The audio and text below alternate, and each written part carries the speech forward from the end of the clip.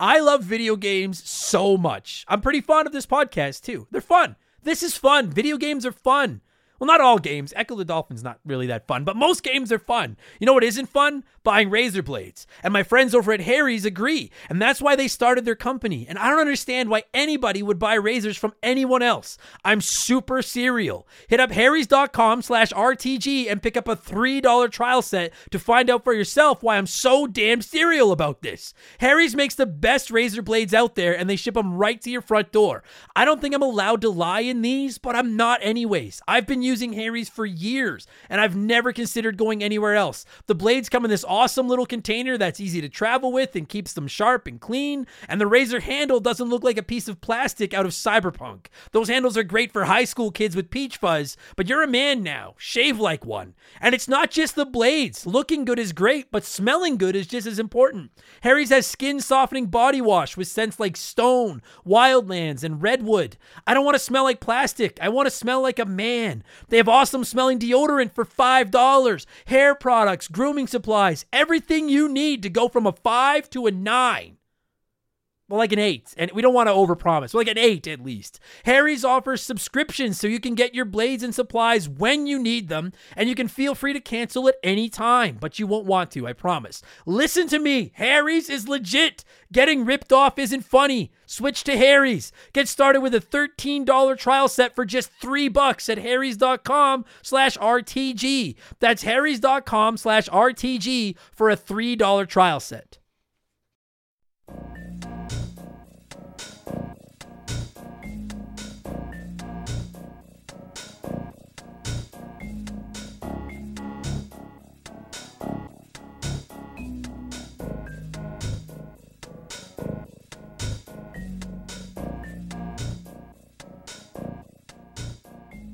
What's up, everybody? Welcome back to Remember the Game. It is my retro gaming podcast where every week a buddy of mine and I sit down and geek out about the games we played back in the day. My name is Adam Blank. Thank you so much for listening to the show. And this week it is episode 224, and it's finally time to reveal our mystery game. Now, for weeks now, I've been teasing that I'm playing a mystery game in preparation for an upcoming episode of the show, and then this past weekend, I teased on social media that it was a PS2 game, and I opened it up to guesses, and we got so many guesses, and I finally had to get out in front of it and say, no, it is not Metal Gear Solid 3, which was by far the game that got guessed the most, and I can just tell you all right now, I still have not played it, but I will. At some point, I don't know when, I am going to get to Metal Gear Solid 3. Don't blame me for the delay. Blame shitty Metal Gear Solid 2. It's that game's fucking fault. The bridge has been burned down and it has yet to be rebuilt. So it's not Metal Gear Solid 3. A bunch of other games came up, but after Metal Gear Solid 3, Sly Cooper was probably the number 2 most frequently guessed game, and I'm proud to say that it is in fact time for Mr. Cooper to make his Remember the Game debut. I ended up playing this on PS Plus on my PlayStation 5. It streamed flawlessly. It was great. I fired it up just to see if the streaming worked on the new PS Plus subscriptions, and then I just couldn't stop playing it. I didn't intend to play it. I just was going to give it like 20 minutes and then move on, and I just became completely obsessed with it. I played it every chance I got. I 100%ed it, minus the time trial shit. All that is padding the length of games, and I never do that stuff. We try to like beat the level as fast as you can. I don't care about that stuff. But I got all the bottles. I opened all the safes. I did everything else, and I got to tell you, I'm a fan. I am a fan. I can't believe I'm saying this, but I might like Sly Cooper more than my precious Jack and Daxter, more than the phenomenal Ratchet and Clank. I might go as far as to say Sly Cooper might just be my favorite PS2 game now.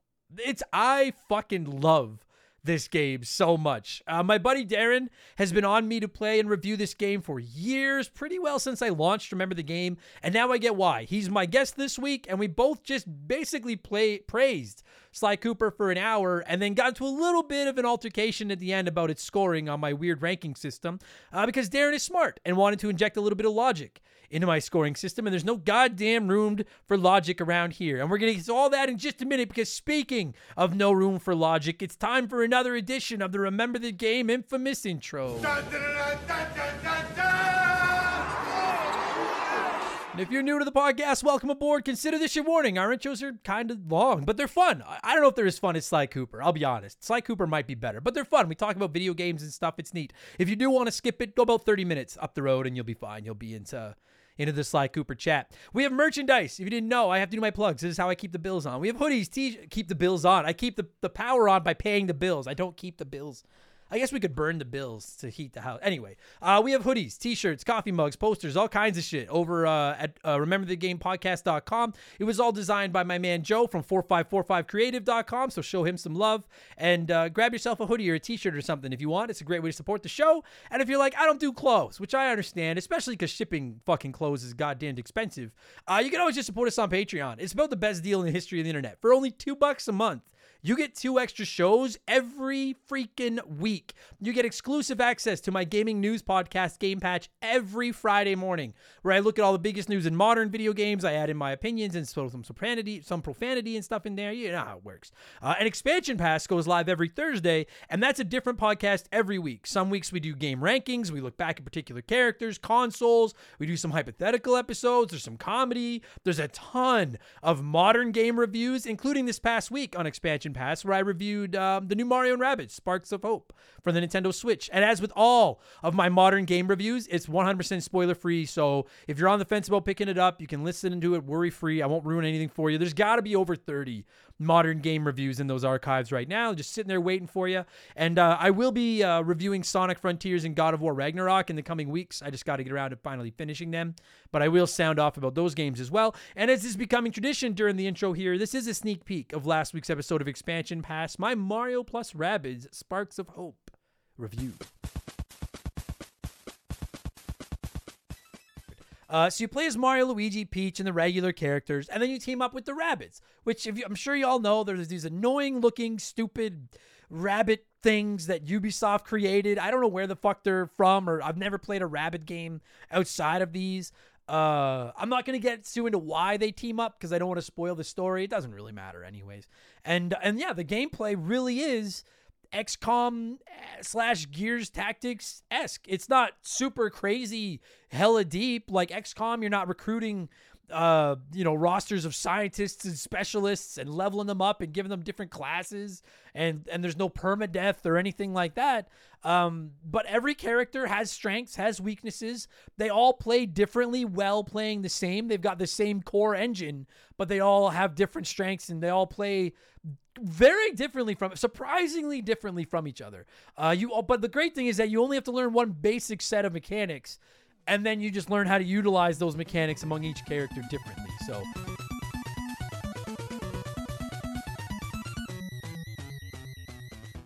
So that's now available on our archives. And this week, for Expansion Pass number 138, it is the final episode of the month, so our Patreons got to pick the topic, and Christmas gaming memories ran away with the poll. So that's what we'll be talking about, just telling stories about getting games on Christmas and kind of getting into that Christmassy feel, man. I love Christmas. Mariah Carey's song on now all the time, and fucking Bad Santa, the only guy that swears more than me. I'm excited, man. Fuck yeah.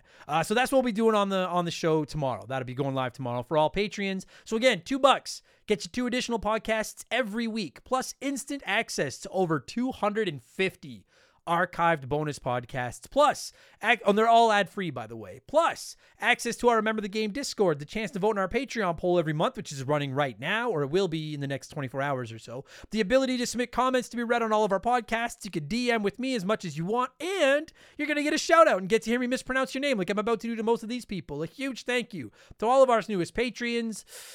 There's some beasts in here. This is going to get ugly. Tom Derbyshire, John Jacobson, Sean Boone, always pick Wario. That's good advice. Matthew Craigan, Isaias, Wolfell. I'm so sorry, Isaias. I fucking wrecked that. I'm sure of it. Jeremy Stanley, Daft Belja, Io,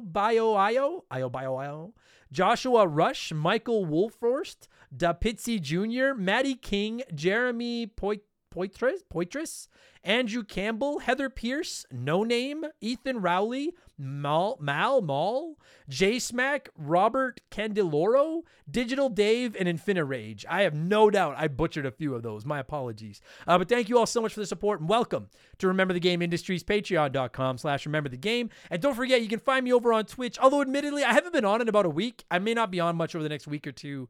Between the podcasts and Christmas parties for comedy, I'm running right now. But you can find me over there, twitch.tv/rememberthegame. It's free to follow. I never bug you for subs. You can just hang out and look at my stupid face whenever I'm online, all right? That's enough blowing myself. Let's blow some of you by blowing in some cartridges. It is our opening segment here on the show. I read a few comments and questions from our patrons, usually gaming related, but not always. And we call this segment Blowing in the Cartridge. He blows all right. He blows big time. That's it, honey. Get into the spirit. Let's blow. Our first blower this week is Pat P, who wrote in and said, I am considering canceling my $2 Patreon after you bad-talked Veronica Vaughn. Please apologize. That is all. Believe it or not, I know I never get movie references. I actually know this one because God bless Chris Farley, rest his soul. You know what? I never realized that was Veronica Vaughn until people started pointing it out. I never thought it was the same actress because I don't know anything about movies. If you don't know, last week I ripped Sonya Blade from the Mortal Kombat movie apart because I said she's a terrible actress. And she was in that movie, but she was great as Veronica Vaughn. I feel like those are two different characters. I can hate Sonya Blade while still loving Veronica Vaughn. She is one fine piece. You know how it goes. So I'm not apologizing. No, as I love Veronica Vaughn. But Sonya Blade, she can get fatality'd. So no apologies from me. DePitzy Jr. wrote in and said, so I've just found your podcast. I'm loving it. I'm going through the backlog, and the new podcasts keep me occupied at work, so thank you. But my discovery came with the Donkey Kong Country episode. Then I listened to Donkey Kong Country 2, and both were great. But where the hell is Donkey Kong Country 3? That was my first game I played as a kid. It made me love platforming, and to this day, I will play my SNES over my PS4. So could we ever get an episode for Donkey Kong Country 3 to finish the trilogy? It is the only game I'll beg like a dog for. Keep up the awesome podcasts. You know what, DePitzy Jr.? Yes, 100%. I've been asked about this a few times. I've talked about it. Apparently I'm from New York all of a sudden. I have talked about it myself. I love the Donkey Kong Country games. We have covered Donkey Kong Country 1. We have covered Donkey Kong Country 2. I quite like Donkey Kong Country 3, although I do hate Kiddy Kong, but I do like Donkey Kong Country 3. I don't know when we'll cover it. It's just on my list of some days, but I promise you, before this podcast is done, unless I die or something, knock on wood, we will cover Donkey Kong Country 3, I promise. Thanks for listening. Fuck, I love Donkey Kong Country. Except Donkey Kong 64. Fuck you. And all of you asking, no. Trust me, you don't want that episode. You do not want... I get asked for it every once in a while. I'm telling you, you don't want a Donkey Kong 64 episode because I hate that fucking game so much. You don't want it. Let's just pretend it doesn't exist. Impressive Beans wrote in and said, as I get caught up on the backlog, I have to ask, what's your hangle with the Saturn? I never had one. I'm by no means an advocate for the Sega Saturn. It did have some good games, which I enjoyed vicariously through my cousin, however. So I get asked this once in a while, too, as people discover the podcast, why do I hate the Sega Saturn? I'll just let everybody know, I don't hate it. It became like a running joke around here, and now it's just become almost like a meme, and I refuse to cover a Saturn game just out of spite. But I have no problem with the Sega Saturn. It's right there with the Panasonic 3DO, the Atari Jaguar, and I don't know, all those other loser systems. It's fine. That's all it is. I just rag on it to give Saturnian fans to give the Saturnians a hard time. That's all. Phil Val, God, I don't know how to say your last name, Phil. Vox. Oh, I'd be so sick if that's how it's actually pronounced. It's just Vox. That'd be sick. Phil wrote in and said, hey, so I want to ask about hats. I'm very picky on the style. I prefer flex fit, one-size-fits-all types rather than traditional baseball caps or trucker hats. What's your opinion, and do you have any suggestions for any online retailers? I would love to get my hand on a Remember the Game Flex Fit headpiece. So I do get asked about this quite a lot. If by chance you've never seen an image of me or a stream or our logo or anything, it's almost become a trademark, patent pending. I wear a backwards hat. I do it on stage. I've done it since I was a kid. I don't know why. I guess now that I'm almost 40, I'm just trying to hold on to be cool. And for the record, people keep asking me if I'm hiding my bald head. No, I got it's all white, but I have lots of hair.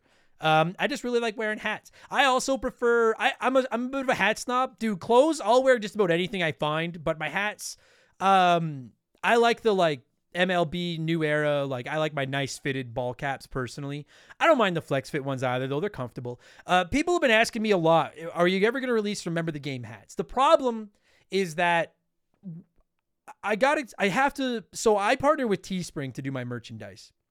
And the reason for that is because I don't have the means to deal with everybody's credit cards. I have no interest in dealing with everybody's credit cards and stuff. Plus, if you don't know, I live in Northern Canada and shipping is fucking ridiculous. To give you an idea, for me to just ship a lanyard outside of Canada, you're talking about like almost $20 to ship a lanyard. So a hat, like you'd be paying $25 shipping plus the cost of the hat. I can't charge people $80 for hats. So Spring has been talking about adding hats to their lineup. I'd have to order one and make sure it's not garbage before I ever tried selling them. But yeah, I get asked that a lot. Are you ever going to sell hats? If the right opportunity comes along, we might look at it, but I won't sell something unless I think it's half decent. As it is, the podcast is crappy enough. I don't want our merchandise to reflect our podcast. So nothing on the plate right now, on my plate right now, but never say never. If I come up with the right option and the right opportunity, I'll make sure to let you know. As far as suggestions for any online retailers, I only buy like New Era caps, and I actually don't buy mine online because I like the fitted hats. And just because a hat says that it's 7 5/8, which is the size I wear because I have a big head, doesn't mean it'll actually fit as a 7 5/8. So I actually only buy them in the stores. I'm a pussy like that. I have to go to the store and put it on my fat head before I buy it. So sorry, I don't have any more advice for you, Phil. But keep on rocking hats because they're important. The world needs more hat wearers. Where was I? DBXJ wrote in and said, hey, first time letter time if it qualifies. All right, I'll let that go. What's your thoughts on games as a service? Well, I get that it brings more content to a specific series of game like Destiny, Warfare, Grand Theft Auto Online. And while that can be fun, I feel it can limit the creativity side of gaming industry, and we see less and less new IPs over time in favor of just milking established properties instead. So I agree. I don't really play any of those service games like Destiny, Warzone, Grand Theft Auto Online, those types of games, but I understand what you're saying. And I do kind of... As a catch-22, right? Because on one hand, I agree. Like, there's some talented studios that are stuck just fucking working on these, like, rinse and repeat service games where they're just rolling out new weapons and stuff. And I'm not dunking on those games. I'm just saying that they are doing the same thing over and over. And you're right. Sometimes it's like, well, what could you do if they just had 3 years to make a brand new game instead of constantly just servicing this fucking service game that they're working on? On the other hand, those service games make a lot of money. And whether we all like it or not, like, game developers, they're not doing it. I mean, some are doing it for the love of the game.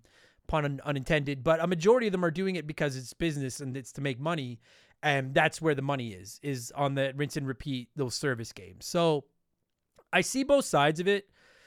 DB, I will say I do think we may see less and less new IPs over time from those big studios, but I think this is, and I beat the indie game drum all the fucking time.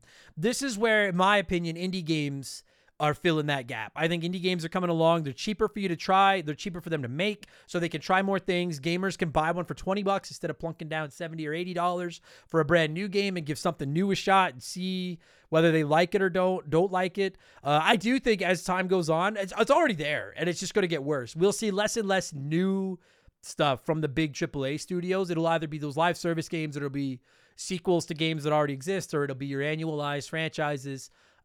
Which, you know, when you look at something like Pokemon, maybe that's not necessarily a good thing, and we'll get there in just a minute. But I think indie developers are going to be the ones that step up and try new things and invent new franchises and stuff like that. And I'm never going to stop beating that drum. Truth be told, there was a time where I really wanted to launch an indie podcast, an indie gaming podcast. It's still something that I would like to do someday. I just can't imagine I don't know if I can do 4 gaming podcasts a week. I don't know if I've got time to do another one. But, I think I guess I just keep repeating myself, but indie devs are going to have to step up and fill that void. Because unfortunately, you're right. As games become more and more expensive and the overhead for these giant studios gets higher and higher, they've got to have that consistent, reliable source of revenue. And unfortunately, well, I wouldn't say unfortunately, because I'm not saying, again, there's nothing wrong with service games, but those games that's where the money is now, you know.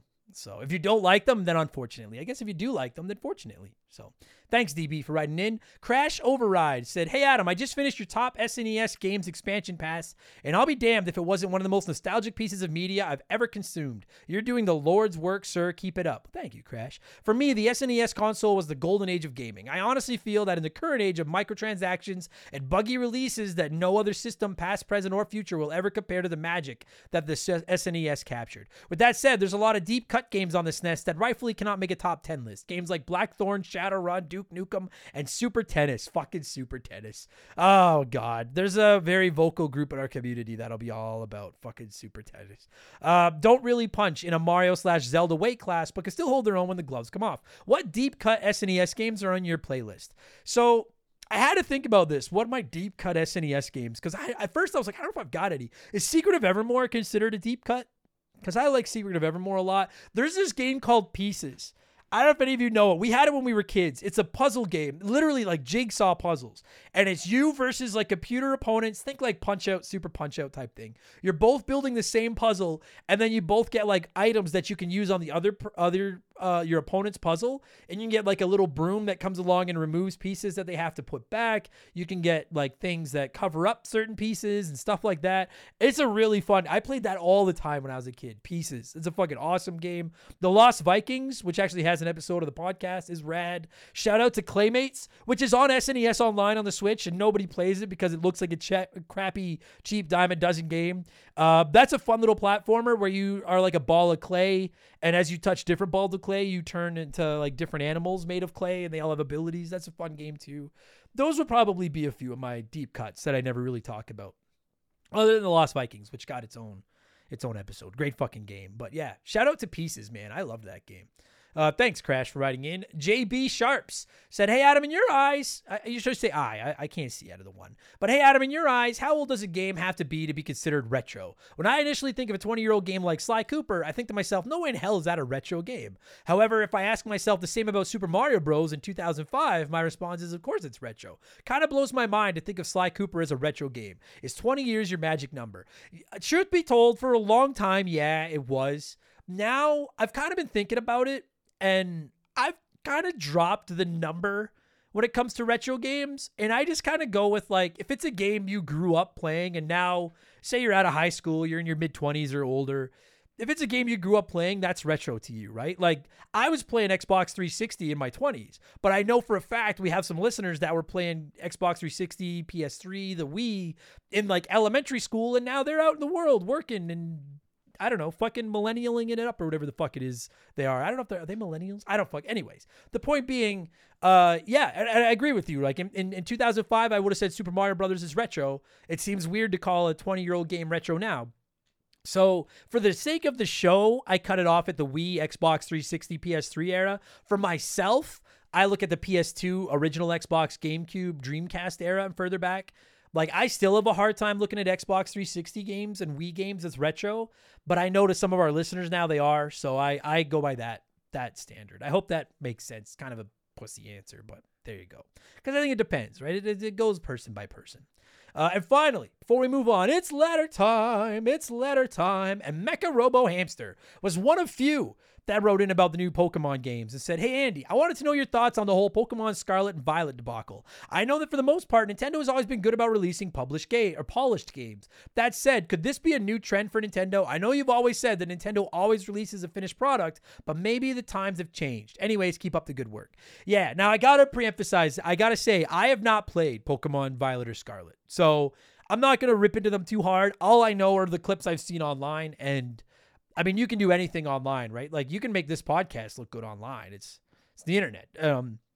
That said, it is painfully obvious that while Scarlet and Violet might be fun, they're not done. They're buggy, they're choppy, they're not done. They were clearly, I don't give a fuck what anyone says. Those games were rushed out to get out in time for the holidays because Pokemon prints money.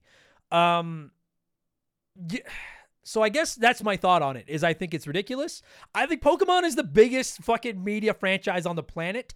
And I think I frankly consider it borderline unacceptable that those games were released in the shape that they are. And I'm not saying they're not fun. I haven't played them. A lot of my friends that are playing them are saying the gameplay is fun. It's just that the game looks like shit and it chops and it's not done. And I don't think that's acceptable, especially for a company that, like, dude, you could release Pokemon on January 2nd and it would still print money. They just wanted to get it out in time for the holidays. It had to be their big holiday title. They wanted to print money. They got it out. As far as is it becoming a new trend for Nintendo, now, I'm speaking kind of out of my ass here because I know Game Freak makes the Pokemon games. I know Nintendo is one of the publishers. I don't know how much Nintendo has to do with releasing the game before it's done. And listen, I am a Nintendo fanboy, but I'm not defending them on this. I have no doubt that they were at least a big role in getting this game. If Nintendo had said, no, that game's not done, you're not shipping it yet, it would not have shipped. I have no doubt no doubt in my mind that Nintendo had a lot of say in whether that game came out. So as far as I'm concerned, well, Game Freak has to wear most of the egg on their face for developing this game and getting it out like this. Nintendo's got to share some of the blame because Nintendo, this was a fuck up. I don't care. This was a fuck up. It should not have been released like this yet.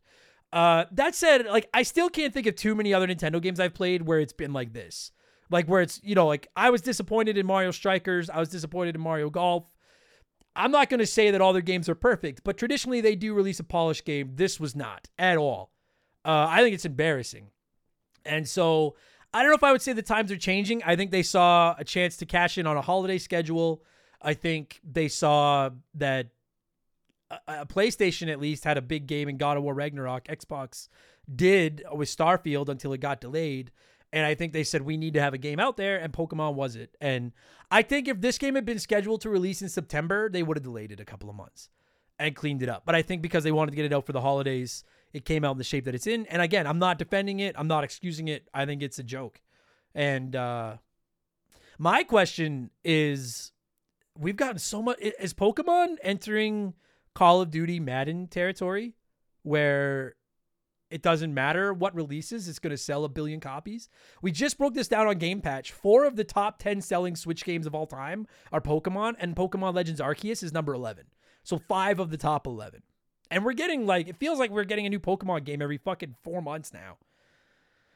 Are they entering that annualized? It doesn't matter how good it is. We know it's going to sell 1 billion copies. That's my big concern is with that, because that's not cool. I don't know. I don't know. I haven't played it, so it's hard for me to really rip on it too hard. But I think it was really, I think they should all be embarrassed of the product that they've put out. And again, not saying it's not fun to play. It just, and I don't care about graphics, but I do care about like fucking popping and, all the glitches and shit like that are popping up online. That's, I mean, Pokemon's never been known for like their world-class graphics, right? And I know we all want it. I don't think we're ever going to get it at this point, and that is what it is. But like, there's no excuse for the fucking horrible frame rates and stutters and bugs and shit that are coming in the biggest goddamn franchise in media. It's fucking ridiculous.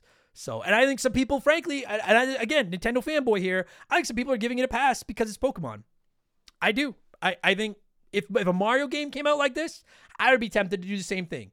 But I think we all destroy Madden. We all destroy Call of Duty. We all destroy these big annualized franchises when they release a subpar release.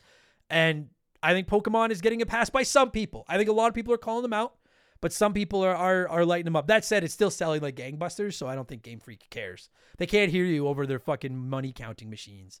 So anyway, we got to move on. That'll do it. Thanks everybody for writing in. Let's switch things up and let's get to our Smash Hit segment, the official game show of Remember the Game Industries. It's Play 1, Remake 1, Erase 1.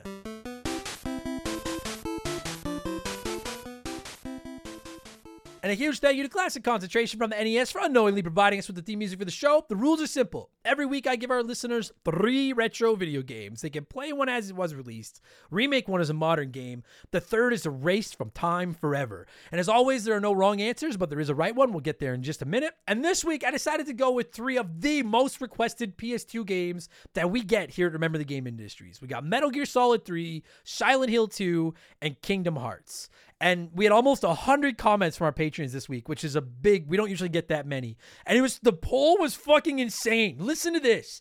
2 options tied for the win at 23% of the vote, and a third option had 22% of the vote. So 23%, 23%, 22%, and each of the 3 had a different one of those 3 games listed as their play game.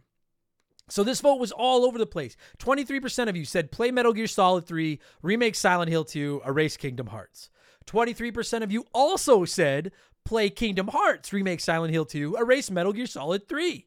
And then 22% of you said play Silent Hill 2, remake Metal Gear, erase Kingdom Hearts. So it was tight all around. My favorite play one, remake one, erase one ever, just because of how tight the vote was. Let's see what a few of you had to say here, and then I'll tell you what the right answer is. Rotby wrote in and said, this may be the hardest play one, remake one, erase one I've ever seen you do because the games are so vastly different that I'd assume many hot dogs have played 2, but not played the third, depending on which genres they prefer. I'm going to play Snake Eater, remake Kingdom Hearts, and erase Silent Hill, but I'm willing to bet that's the least picked option. For the record, the least picked option was play Silent Hill 2, remake Kingdom Hearts, erase Metal Gear Solid 3. 8% of the vote. That was the least picked. But yeah, it is tough, Rodby. I get it. I haven't played any of these games, and I think it's tough. Sean Holder wrote in and said, first time blower, legitimately. I like hearing that. I'm torn because Kingdom Hearts was the very first game I ever played on the PS2, and the other 2 I haven't played. So I'm going to play Kingdom Hearts. The other installments can fuck off. I'm going to remake Silent Hill 2 because Silent Hill is the only franchise that still/should have a legacy to it. And I'm going to erase Metal Gear Solid 3. I never really got into Metal Gear Solid past part 1, and I had no interest in the franchise ever since. I get up, dude, fucking play Metal Gear Solid 2 and you'll never want to fucking go back. That's how I fucking hate that game. So I get you, Sean. Ethan Brundine said, I'm going to play Silent Hill 2 because I just recently played the first one this Halloween and I found the lo-fi nature of the PS1 added to the eerie atmosphere. I agree with that. Remake Metal Gear Solid 3. I've never played it, so I might as well in a modern context. And erase Kingdom Hearts. I played it once, found it very aggravating, and only ill has come on the world since. Only ill has come on the world since Ethan played Kingdom Hearts. That's why I won't play it. All of you that keep asking me to, I'll explain it in a second in case you don't know. But see, it's like opening Pandora's box. Stupid opening Goofy's box. Stupid Monkey, however, said play Kingdom Hearts because it's still a banger. Remake Silent Hill 2. Imagine that atmosphere with the new technology in gaming, and erase Metal Gear. It's the only one I haven't played, and I was never going to anyways. That's fair enough. Be careful with Kingdom Hearts, though. And Blue Yoshi said, play Silent Hill 2 since I never have. Remake Kingdom Hearts because I played it for a while, but that was years after it was made. And I had a hard time getting used to the controls. And erase Metal Gear Solid 3. Great game, but one's got to go. And then they said, sorry, Snake. Snake? I can hear that in my head because I suck so hard at Metal Gear. I'm actually going with one of the options that tied for the win this week at 23%, as did I Forget, who said I'd play Metal Gear Solid 3 because I never have. I'd remake Silent Hill 2 because it's happening and I'm excited about it and it's an experience I want very badly. And erase Kingdom Hearts because I've never liked those games. I bought the PS3 version and that very night my daughter thought my PS3 was hungry for pennies and fed it a whole bunch. So I like that you're erasing Kingdom Hearts because your daughter put pennies in your PlayStation 3. I feel like that is absolutely the fault of Kingdom Hearts, and that's a reasonable reasoning. I myself agree with I Forget. I'll play Metal Gear Solid 3 because I keep hearing about it, and I think the internet might riot if I erase it without playing it. So I will play it at some point. I'm going to remake Silent Hill 2 because the internet might riot if I stop that remake. So I can't, the internet has basically forced my hand. I have to play Metal Gear. I have to let the remake of Silent Hill 2 happen, and I'm going to erase Kingdom Hearts because some people just want to watch the world burn. And that's me. For anyone that wants me to play it, I just don't want to. I don't like RPGs very much. I don't like Disney. And I'm worried that I'm not going to like Kingdom Hearts and the backlash will be the death of Remember the Game. So rather than risk it, I'm just not going to play Kingdom Hearts. So for anyone wondering, I'm sorry, not sorry. I'm just not going to play it. That way we don't have an explosion here at Remember the Game Industries. Okay. Thanks, everybody. What have I been playing? We're running late. Then we're going to get into fucking Sly Cooper here. I've been playing Sonic Frontiers. Oh, God. I got a lot to fucking say about that game. I'll save it for an expansion pass. I've been playing God of War Ragnarok. Oh, God. I got a lot to say about that game in very different ways. And I will talk about that on a future episode of expansion pass. And I've been playing Alundra from the PS1. I've been playing it on my backwards compatible PS3 to get ready for an upcoming episode of the show. Quite like it. That'll be an episode. Potentially, that'll be 2 weeks from now if I can get it done in time. Quite digging it. That's really all I've been. Oh, and I started playing Castle Crashers for an upcoming episode. That game fucking slaps. But those are all for then. This is now. Let's talk Sly Cooper. I like to give you folks a chance to sound off on the game we're talking about before my guests and I hog the microphone. Astro Alpaca wrote in and said, "Very sly of you to keep this game under wraps." Checkmate, Astro. You get to the square. I like that. Gary Zielinski said, I literally remember playing this for the first time in 02 or 03. I was 10 or 11. Absolutely loved the game, and I got addicted along with my friend. We played it together for hours. All of the games are great, even if a bit childish and corny. Sly Cooper 2 Band of Thieves is my personal favorite. I will say, now that I'm done number 1, I cannot fucking wait to play Sly Cooper 2 Band of Thieves. It probably won't happen till next year. I cannot fucking wait to play that game, though. Draven R. Schultz, that sounds like a wrestling name, wrote in and said, "It's like Christmas came early this year. I'm super excited that you, Mr. Blank, decided to talk about one of, if not the best game of my childhood. So many great qualities about this game, from the animations of the characters to the witty banter between Sly and his friends and foes. I have so many good memories tied up in this game that nowadays I play it a few times a year from start to finish. The clue bottles, well, sometimes tricky to find, were probably my favorite side quest to finish just because of the awesome power-ups you got. Super stoked that you finally covered this game. Can't wait to hear what you say, Adam." I promise you, it is like 99.9% positive, too. I love this fucking game. Dusty Salad said, 2 years ago, I bought a PlayStation Vita, and I experienced the Sly Cooper series for the first time. This is a game that has moved into my top 20 ever. The cel-shaded graphics still look great today, and the story and characters have so much charm. It's really a shame Sony's not supported the continuation of this series past the PS3 era. I much prefer the first game in the series for its level-to-level type gameplay over the open-worldish style of the sequels. I agree. Fucking, we get into this too. It drives me up the goddamn wall that we aren't still getting Sly Cooper games. Or Jack and Daxter, or fucking insert your favorite dead PlayStation franchise here. And finally, DP Pooper wrote in and said, does DB Cooper like Sly Cooper? Signed DB Pooper. Yes, I would assume DB Cooper. DB Cooper is a man of class. I think he would like Sly Cooper. As do I, as does Darren, and it's time for us to fucking talk about it. I'm going to cue up some Sly Cooper music. There it is. And when it stops, Darren and I are going to talk Sly Cooper and the Thievius Raccoonus, which originally released in North America on the PS2 on September 23rd, 2002. Enjoy the podcast, everybody. Let's go. This show is sponsored by BetterHelp. Look, we all need somebody. Your spouse, your friends, your family. Lean on me when you're not strong. I hope my singing didn't ruin your day. But the point is, we all need relationships. And unfortunately, they're not always easy. They take work. My substantially better half and I have put more work into our relationship than just about anything I've ever touched. And that's how she's been able to stand me for so long. It's give and take. And therapy can be a great way to help balance the taking with the giving. I've been beating this drum for a while, and I will continue to beat. Talking to a therapist is one of the best decisions I've ever made. It's almost like a massage for your mind. My therapist has helped me be a better partner, friend, and person. And honestly, sometimes they've just been a great ear to bend when I need to vent about the stress in my life. And therapy can help anyone. You don't have to have been through some crazy trauma to reap the benefits of talking to somebody. If any of this is getting through and you're thinking about giving therapy a shot, consider BetterHelp. I've used them myself, and they're legit when they say they make therapy as convenient and accommodating as possible. Fill out a short questionnaire, and they'll match you with a licensed therapist that suits your needs, and you schedule appointments around your schedule. And all of your sessions are done online or over the phone, so you can squeeze in a mind massage when it works best for you. Become your own soulmate, whether you're looking for one or not. Visit BetterHelp.com/rememberthegame today to get 10% off your first month. That's BetterHelp, HELP.com/rememberthegame.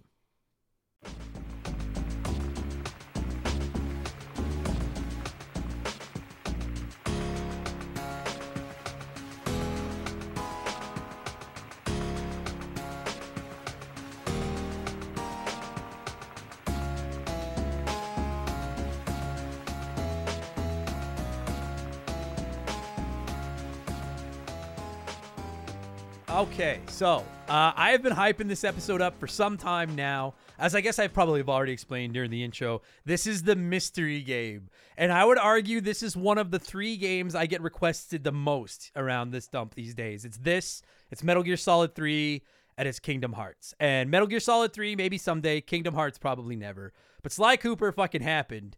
And Darren, even before it was cool for listeners to bother me to cover this game, you have been on me to cover this game. You let me copy. Yeah. You were like, play this game. I'm so excited about this. I guess I should do my job and be polite and kick the show up by saying how my guest this week is my pal Darren. How are you, my friend? I'm good. I'm good. How are you? I'm so fucking good, buddy. This game, Darren. Holy shit. I don't even know where to start. I adore this game. I didn't plan on playing it. I was just fucking around with it one night, and then I completely fell in love, and I just obsessively snuck in sessions of it every time I could. And I don't think I have a single major complaint about Sly Cooper. This game is just almost perfect. Almost perfect. I would agree. And one thing I found is, like, as you know, I've been like really pushing the like Ratchet and Clank and Crash Bandicoot Spyro. Like those are my types of games, and this is as well. But what I realized about playing this now, 20 years after it's been released, is like I think it might be better than Ratchet and Clank. I don't know. And Ratchet and Clank's like one of my favorites. Sure. And it's like I've played through. I think it's also because there's a lot more versions of that game that I've played. But when I've been playing this one just now, kind of reminding myself what it was like, I was like, this is really good, dude. It's so. I mean, I don't know if it's. I'm not entirely sure why, but like to me on the PS1, I've always considered Spyro the Dragon and Crash Bandicoot kind of side by side. Like they're just, you know what I mean? Like it's hard to talk about one without talking about the other. And when I think of the PS2, it's Ratchet and Clank, Sly Cooper, and Jak and Daxter. Like those three franchises are always just kind of intertwined with each other. I don't know, like, you know, and I love Jak and Daxter. And for everyone that keeps asking, yes, we are going to cover Jak and Daxter eventually, I promise. I love that game. And now that I've started playing the Ratchet and Clank games, I'm a huge fan of Ratchet and Clank. But I can not only say maybe, I can definitively say that as much as I like Jak and Daxter and Ratchet and Clank, I liked Sly Cooper better. This might now be my favorite PS2 game, period. Like I can't wait to play the other two. I'm playing There's it for also the first... one on the PS3 as well. Right, yeah. And playing it now for the first time in 2022, I was like, it's still, the art style holds up, the controls hold up, the music, the sound effects, the voice acting.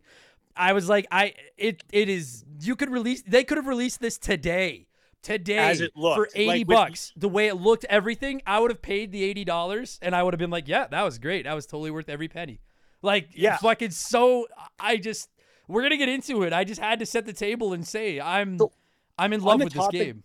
On the topic of the graphics, as I was playing it on the PS2, I was like, this looks way better than I thought it would have. And then I jumped onto YouTube and looked up a couple videos of like the direct comparisons between the PS2 and the PS3. It's like almost non-existent. They look almost exactly the same. Yeah. And it's super, super clean. Like I think it's kind of like the animation, like graphic art style that makes it hold up so well. Because when you look back at like Ratchet and Clank or especially Jak and Daxter, where they're really trying to dive into this whole 3D open world type kind of moving around thing. Yeah. And it kind of looks kind of pixely. And 20 years later, it's like, you can tell that it was, kind of like an older game on an older system. Sure. But with this one, what they kind of did was they almost had like this 2D-ish art style in like a 3D and it looks so clean. Yeah. It's, I mean, I'm sure there are other games out there with this art style, but like off the top of my head, I can't think of one. And yeah, if you've never played it and you're listening to this, like just look up some clips of Sly Cooper. It really does. It's easy to say games look like cartoons, but like this really, really looks like a cartoon. And there's something about I don't know. Yeah, there's something about the art style and the animation of it. Cause you're right. Like, listen, PS1 and Nintendo 64 games, like, we all love the era of it and everything, but like, I think most of us can agree. Those are there's some ugly games in that era. And the PS2, they're coming around. Things are looking better. They're starting to figure it out. They're smoothing the edges. They don't look like Lego bricks walking around anymore and stuff like that. But you're right. Like I played the original Ratchet and Clank not too long ago to get ready for an episode of the show, and it was great. But you could tell I'm like, this is a little bit older, like you said. This game, I don't know. I'm assuming it just has to be because of the kind of unique art style. It's aged so well. But you're right. Well, it's like they kept it so simple. Like you notice that there isn't a ton of, you never actually see the characters in the game talking. Like it's always either like whereas in Ratchet and Clank you do, right. Jack and Daxter you do, and it's kind of like they kept this kind of simple thing and saved the talking and dialogue for either like those animated cut scenes where they're kind of telling the story, or the little TV window conversations between Sly and Bentley or whatever. Like they really kept it so simple on what the appearance looked like. And instead of trying to blow everyone away with how advanced it was back 20 years ago, they kept it simple. And I think that's why it's so clean now. Yeah, it's stunning. Like I really legitimately was shocked at how good it looked. I was like, this is flawless. And I mean, I have seen a couple, because I looked up some reviews after I finished it just to be like, did everybody love this as much as me? Seems like for the most part, people did. There was some complaints about the length of it, which we can get into, because I guess that is semi-fair. It's a little short, but that's not the end of the world to me. Some people did bring up the occasional frame rate issue, which I did find toward the end of the game, but never anything close to unplayable or anything like that. I actually thought for the most part it handled very smooth. I guess if we're talking about complaints, my one quote unquote complaint is that it's so smooth to play. There were there were a few instances where I took damage just because like I wasn't entirely sure how close I was to an enemy. You know what I mean? Like it was so smooth that like it almost felt like I couldn't tell if I was even hitting the enemies or if they could hit me or if they were hitting me. And it's not even so much a complaint as it is an observation. Some games you play them and they just feel solid when you make contact with an enemy. This one almost feels like everything just kind of glides through each other. Do you know what I mean? Well, and not a complaint. It just, that's really the only thing I can think of. Is there were a few instances where I took damage because I was like, oh, I guess my attack didn't land and their attack did, and I couldn't really tell. But there's not a big focus on combat in this game as a whole to begin with, so it's not a big deal. It's you know. Just unrelated, sort of related. Have you taken a look at the new Pokemon game that was released? I've seen How it. the hell was that released 3 days ago? Dude, I'll say the same for Sonic Frontiers that I'm playing right now, and shit's just like popping how is that in all released over the 3 place. days ago, and it looks like that like absolute dumpster fire. And then this was released 20 years ago and looks better than that. Yeah. Like, yeah. You're like, you can't say it's the hardware or the, oh, well, it's because it's a Nintendo Switch. The PS2's 20 years old. Yeah. Like, it's how can you even, like, I don't understand how you can have a game like that come out, look like absolute trash, and then have this come out and look so smooth, so clean, like minimal glitches and stuff, and it looked, I don't know, it's no, agreed, 100% agreed. And like you guys know, like any of you that listen to this podcast with any regularity, I rarely get into the developers, and I don't consider myself to be the most knowledgeable gamer in the world. I just like playing video games. But like I know this is a Sucker Punch game, and while I'd never played Sly Cooper, I love the Infamous games. I was a massive fan of Ghost of Tsushima. I know Sucker Punch knows their way around a video game. And to go back and play something like this, like you go back and play like the early Crash Bandicoot games, and they're good, but it's like you're like Naughty Dog really hit their stride once they got into the Uncharted's and the Last of Us's. And Sucker Punch, I would argue they really hit their stride with Infamous, but then I played this and I was like, I actually think I like this better than Infamous. Like I'm like, dude, this is a great, very talented studio. Frankly, a little bit underrated of a studio. Like this is. You're right. It's and I anytime we talk about an old game that still runs well, I say that like that's a big deal, because there's a lot of old games that they've aged like fruit. And this one I was like, this is, if you've never played it, everybody, it's on PS Plus. We're going to get into the actual game and the details and stuff, but like I beg you, give this a shot, because it is, I would swear this was a PS4 game. Like outside of like maybe not like a full price PS4 game, because it's a little short and a little primitive, but it looked and played as good as anything I've played in the last 10 years.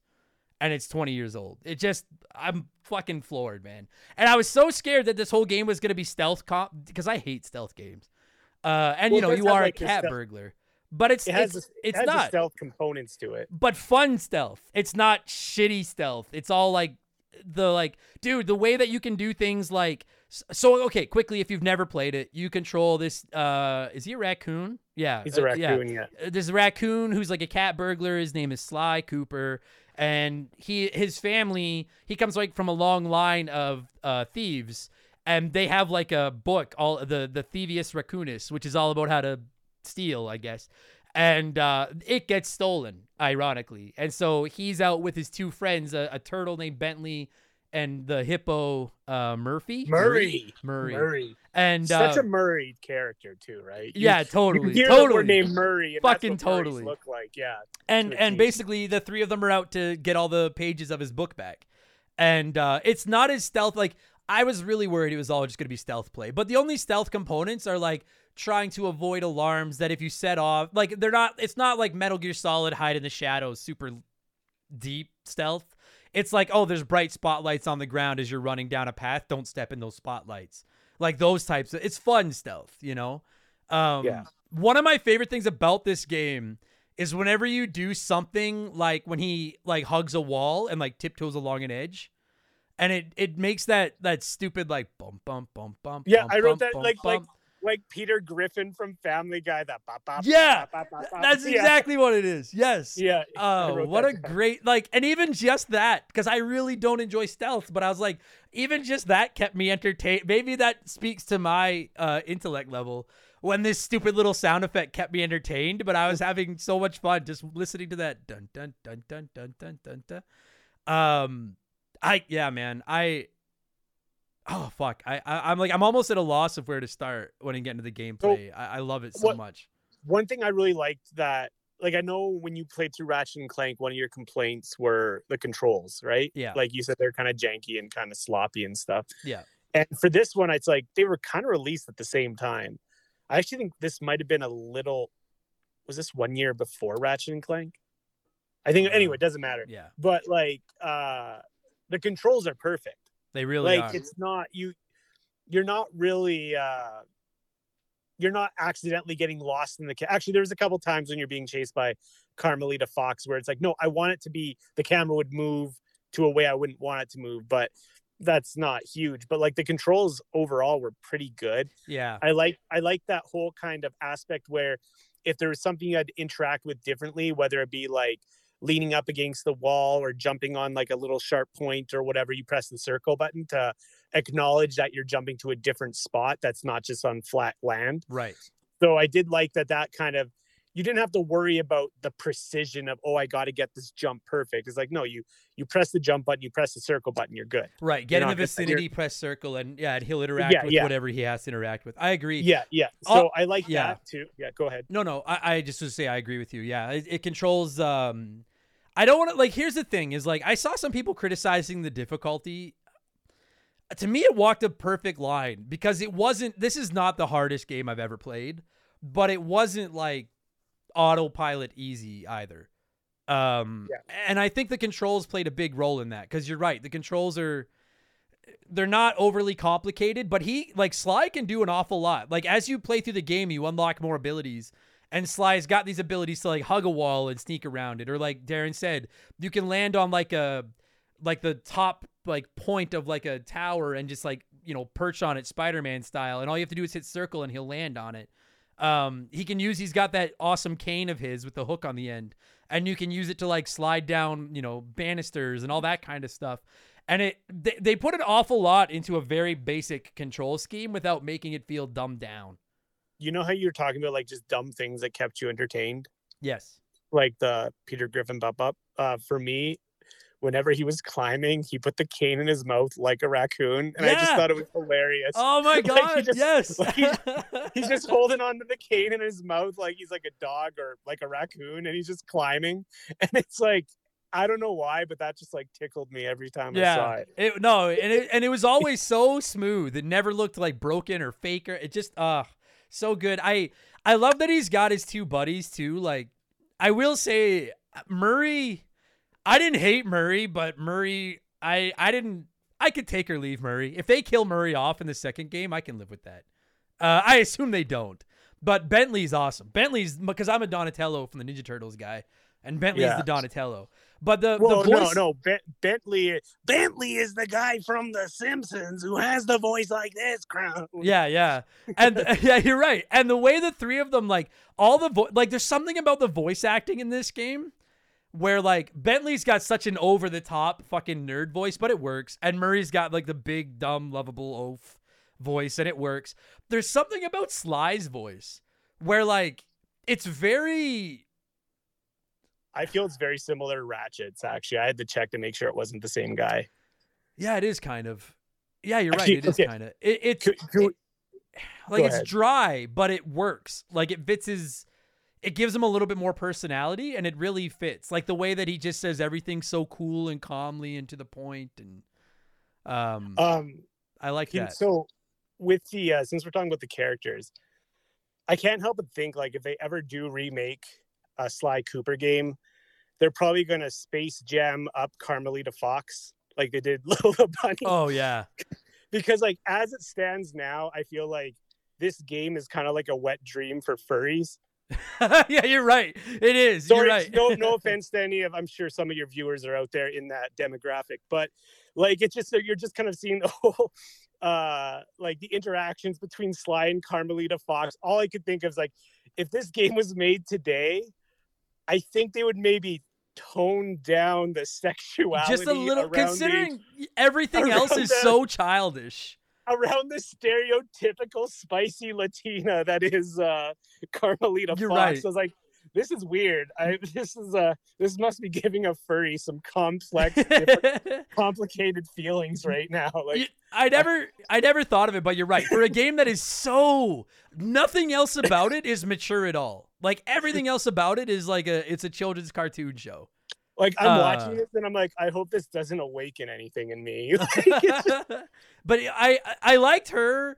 I actually like the level. So if you don't know, yeah, there's this like cop and she's a fox and she's very attractive. And Sly is clearly Sly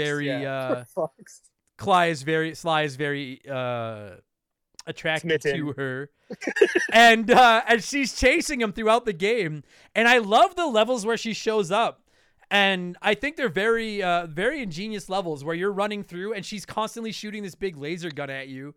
And you use the laser gun to trigger things in the level to let you keep moving. And it makes her look like, you know, like a stormtrooper, like the worst shot of all time. Like she's a useless cop.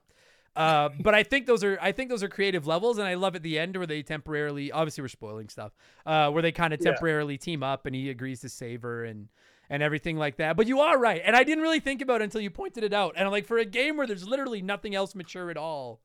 Oh, but I mean, like, even in like the little cut scenes where it has like random like newspaper clips and things, it's like if they refer to as like sexy fox captures bad guy. It's like, what the? Yeah. It's yeah, you're right. It's a little. Yeah, it's just weird. It's just like, I'm not complaining. Like, no, that, not at wait, all. no. When I say it like that sounds creepy. No, but what? Like, I mean, like, I just think if they remade it today, they would maybe go Lola Bunny Space Jam route with her. Totally. Yeah. It's a different. Yeah, no question. But I like her. I like the main three. Although, like I say, Murray is kind of a dipshit, but that's fine. I'm not gonna say they're bad. I do think the bosses are entertaining enough. Like the Fiendish Five, the guys that the people that stole the pages of the book. But I don't know. It's not even again, I don't have a single major complaint. I just thought that I thought some of them seemed kind of half-assed compared to Sly and Friends. Thought most of the boss fights were kind of lame. Like, not terrible, but like the one where you fight the fucking fireworks panda or whatever, and all he does is like say the name of the 4 moves he's gonna do, and you just dodge the move and then hit him. Just so you know, I'm about to give you a right jab. All right. Yeah. And it's just like there's like a stupid frog. There's like, to me, the coolest one was the crocodile. The Parappa the Rappa level? What do you mean? I haven't played Parappa the Rappa. Oh, it's basically that. It's like you have to time your you press with the button, depending on the beat of the thing and stuff like that. Okay. That one actually drove me a little bit crazy. just because like I don't know what it was. So for me, what drove me crazy about it was just like the lack of checkpoints. See, that was my favorite boss fight. Maybe I gotta play Parappa the Rappa. I love that boss fight. But I like that character. Like, she's like this down under, or this crocodile or whatever from down under, and she's like, and she's fucking, I don't know. And like, by fighting you, she's like sending this weird like mumbo jumbo magic at you. And yeah, you've never played it. Like, the 4 buttons on the PlayStation controller, their logos are coming at you, and you have to tap the buttons at the right time to dodge the attack. That was my favorite boss fight in the game, compared to like that stupid kung fu or that stupid fireworks fucking panda bear or whatever, and the rest of them that I thought were just like mash attack. I actually really liked that they changed it. That's where I wanted to go, was like, I usually hate it when games try to shoehorn in weird gimmick levels and stuff. But like, that boss fight I thought was cool. And I actually found when they did change up the script and you weren't just controlling Sly in a platforming level running through, like when they did racing levels or the levels where Sly was like driving like a shooting cart and stuff, I never really found any of them obnoxious or bad. Like, I thought when they did change the script on the gameplay, they never did it in a frustrating or lame or boring way. Like, I enjoyed all of those little spins.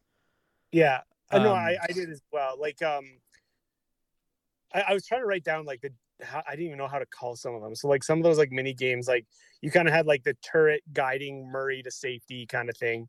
And there was like the one level that like Carmelita was same thing, but you were playing as Carmelita.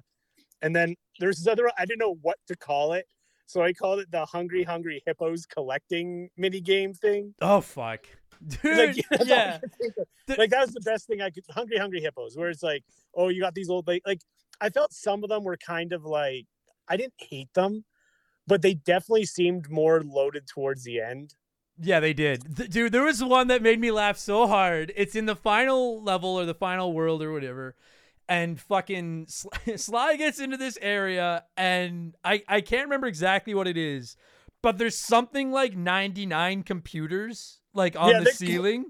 And Bentley, the Brainiac Turtle, comes on the mic and he's like, we need to get 50 of those computers to hack the code. And there's these flaming, there's flaming slugs. And then and there's 99 computers on the ceiling falling to the ground, and the first team to pick up 50, either yourself or the flaming slugs, wins, because you'd have the majority. You need 50 of 99. But it was just so stupid the way he's like, there's exactly 99 computers, and we need at least 50. And it was like, just say I need more than them. Like, what a stupid specific number for a stupid... But not bad. I just thought it was so dumb that it made it awesome. Like, when I was going through it, I'm like, there's no way Bentley's going to recover anything from these hard drives after they've been smashed. Yeah, no shit, right? But like, because yeah, you're right. There's that one. There's the one where you have to like the chickens, kill chickens. Yeah. To kill chickens, but then these fucking bomb roosters are just randomly running around. But like, it felt out of place and dumb, but it felt fine. Like, it was fun. It never irritated me. I enjoyed it. I just thought it was so stupid. They also had like, go ahead. Wow, I was gonna bitch. There's fucking the Murray racing levels where Sly will like call Murray, because Murray basically just drives their van around. That's his job, is he drives around in their van. And I think there's 2 or 3 races where you have to do 3 laps with Murray and win these races to get a key to move on. And there's one where Sly like calls Murray and he's like, what's going on? And Murray's like, ice cream. I thought ice cream stand and I just wanted a snack. And there were 4 monkeys here and they said if I could beat them in a race, they'll give me a key. And I was like, that makes complete sense. Sure, why the fuck not? It's so stupid. But it worked. Murray just getting up to these weird shenanigans. Yeah. I was like, I want to know what Murray's up to today. Because, like, I'm out here trying to save the world, and I guess he's not. He's just trying to get his book back. But here's this fucking... to be honest, it's probably type 2 diabetes. That's dude. It's just this fucking, like, it's just a pink hippo driving a van, going for an ice cream, and then getting challenged to a drag race by a bunch of monkeys. And I'm like, yeah, or it happens a lot. He gets challenged to a lot of races, driving, like, it's not like he's driving a souped up, like Honda Civic, and people are like, oh yeah, I want to race that guy. He's driving like this, like the Scooby-Doo van. Yeah. Like the Mystery Machine or whatever the fuck it was called. So my only so of all those mini games though, the racing one is probably my least favorite. Like the racing level with dual sticks for control is weird.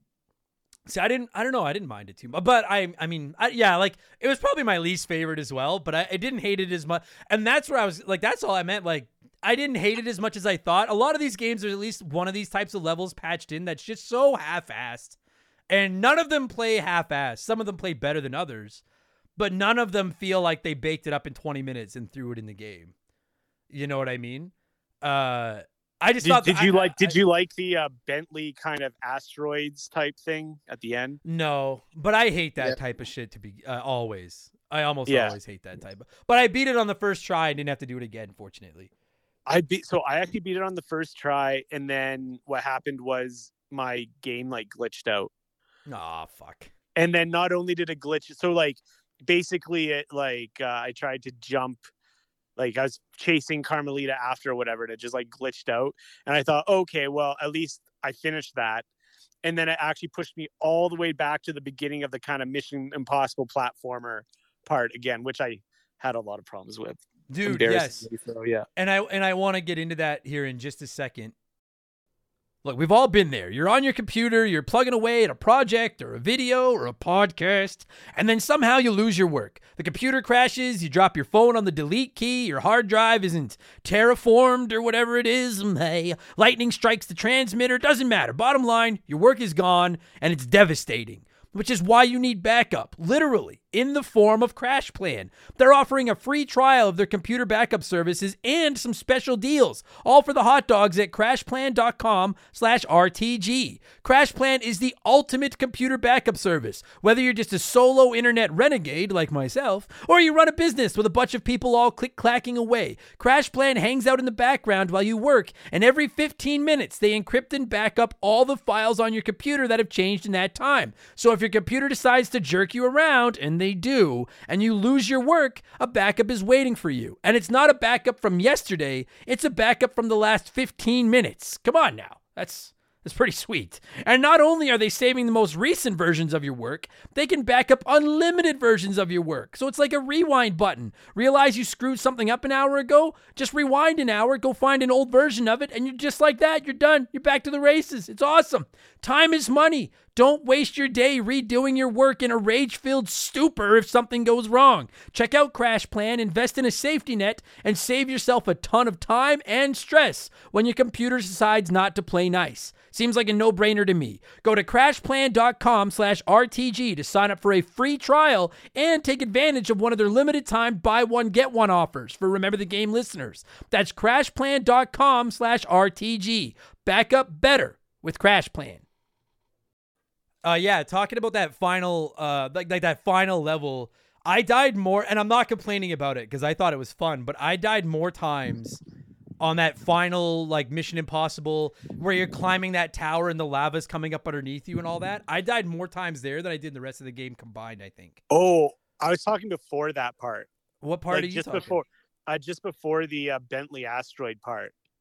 Yeah, I can't think where of... you're in the room where Carmelita's in like the little like gas chamber thing. Yeah. And you okay, yeah, I know what part you're and I'm gonna about. Feel really stupid for saying this. And I want you to be honest. Shoot. How many times did it take for you to realize that the barrel was there? Oh, dude.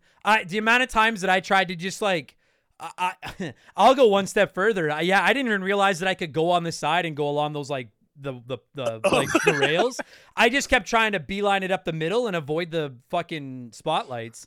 And I was like, why do I suck so hard at this? And then finally, once I saw the banister on this side and realized like, oh, it wants me to sneak along and up top and get the barrel. I got the barrel the first try, but it took me 15 tries before I realized I could go up there and get the barrel. Tell me you skipped Bentley's dialogue without telling me you skipped Bentley's exactly. dialogue. That's exactly what it was. Yeah. I was just like, I don't need your help, Turtle. I know what I got to do. Stay out of the spotlights. And then I realized oh no, I need the barrel.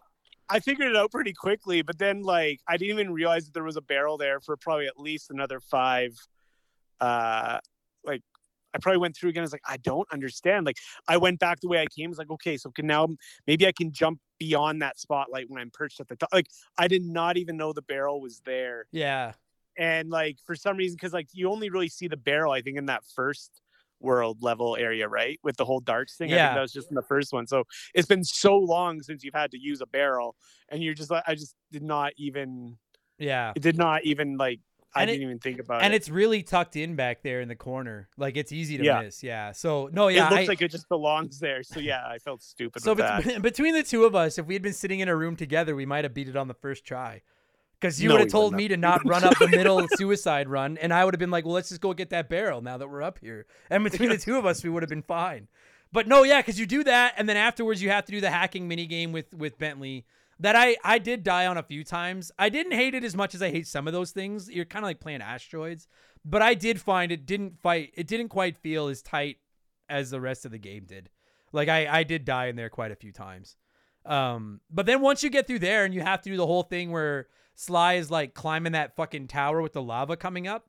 I loved that part because I love platformers and I really enjoyed it, but I died on there a lot, man. Like that one, that took me some time. I think I got through on the third try on that one. That was tough. But the one thing that's good about this game when you die a lot is eventually they're like, wow, you suck at this game. Have a horseshoe. Yeah. Wow, you're even worse than we initially thought. Have a golden one. Yeah. It's kind of like with like Crash Bandicoot when you get the like the Uba Googa guy mask thing when you start dying too much. Yeah. Or they start throwing you these other checkpoints just because like, dude, you got to get through this. Actually, you're struggling. On that note, that's a criticism is I felt this game doesn't need lives. Like, I feel like we were getting into an era at this point where lives weren't as necessary, and it did frustrate me a couple of times where I would run out of lives and just have to go back and like, it would be like, try again. I'd be like, sure. And then I'd have to redo just like 30 seconds. But I was like, it's not necessary. Like all the progress I made is staying. Like all the bottles I collected, all that stuff is done. You're just making me redo a couple of platforming sections. And I know it's a product of the times, but this was an era where they were starting to phase lives out in games. And I just thought it was, again, not even a major complaint. I just thought it was a little bit of a nuisance at a couple of instances, but not a deal breaker for me. Dude, one thing I wanted to go back to quickly, you brought up those levels where you're escorting Murray and he's running and you're like sniping off enemies. The way fucking Murray goes, oh no, every time an enemy pops up, just another thing, just like the bah, bah, bah, bah, bah. Every time the way he goes, oh no, like he says it every time an enemy pops up, and it just made me laugh. I was like, God, you're fucking useless, Murray. All you do is drive this van and you don't even do it very well.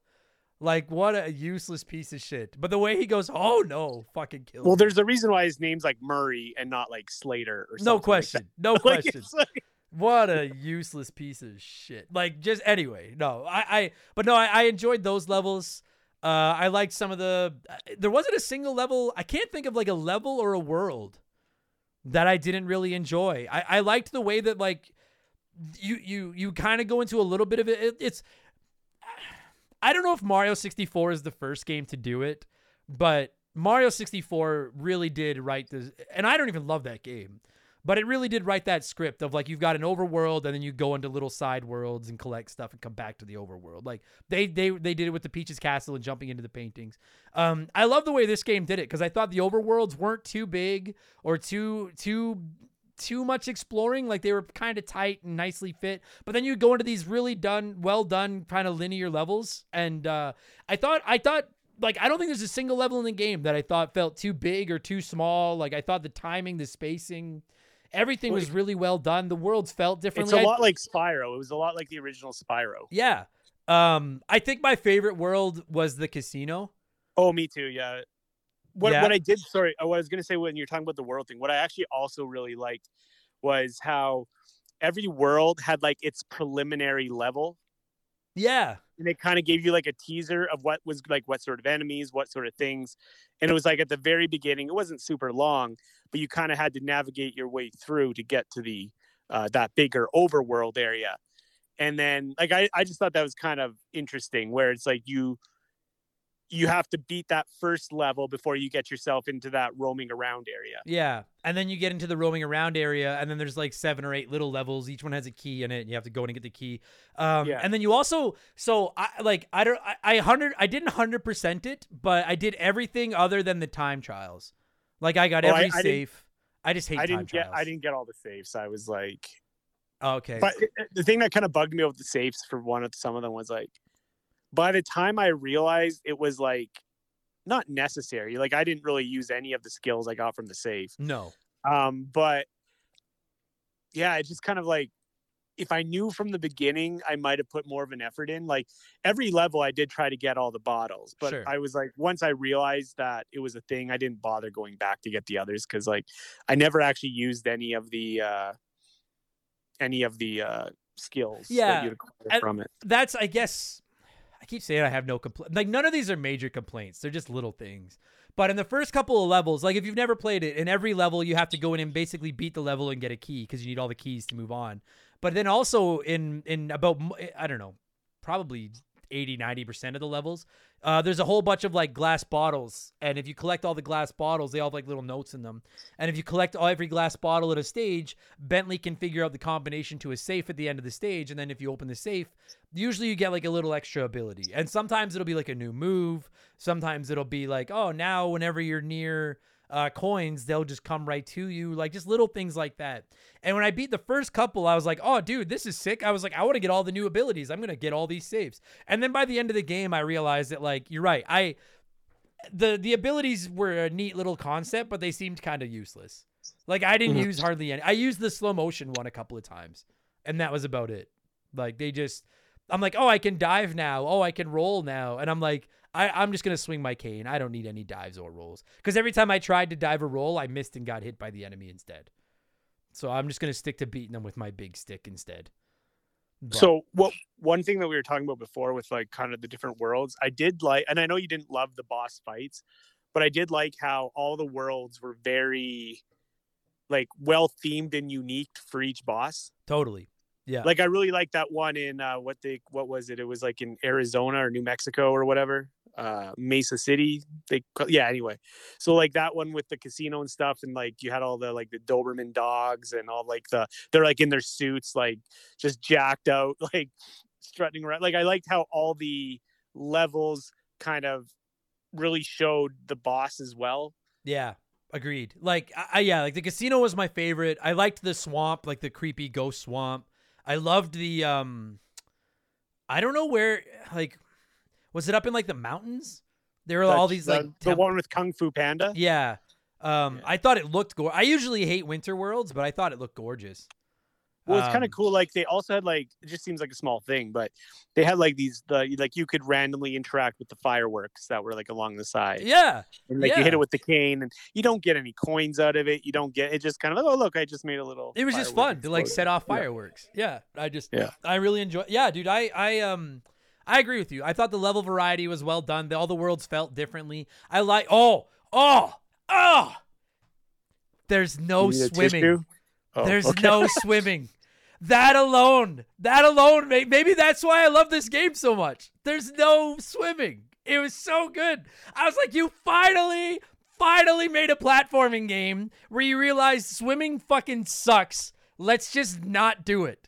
That just bought it another point on the scale at the end of the game. I just realized that. Oh, thank Christ. No swimming. I would have been okay with drowning Murray, but other than that, no swimming. Like fucking. Well, Murray's the one that wouldn't drown though. He's a hippo. You're right. I know. That's so would I guess Sly would probably be the one to drown. Well, Sly was very dramatic with his drowning.